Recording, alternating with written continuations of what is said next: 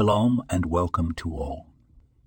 Today, we delve into the profound teachings of the Tanya, a fundamental work in Chassidic philosophy.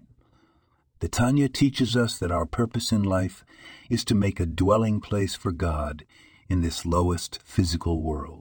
What does this mean? It means that we are tasked with revealing the inherent godliness within the world.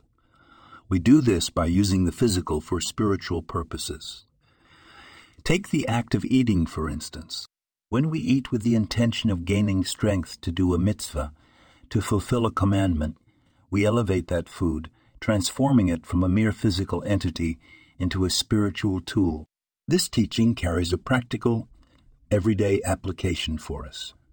It imbues our seemingly mundane actions with a higher purpose. It reminds us that every moment, every action can be a conduit for revealing holiness, if only we approach it with the right intention.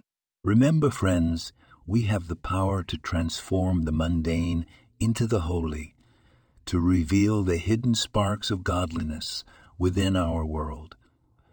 Thank you for joining us in this journey of learning. This podcast was produced and sponsored by Daniel Aronoff.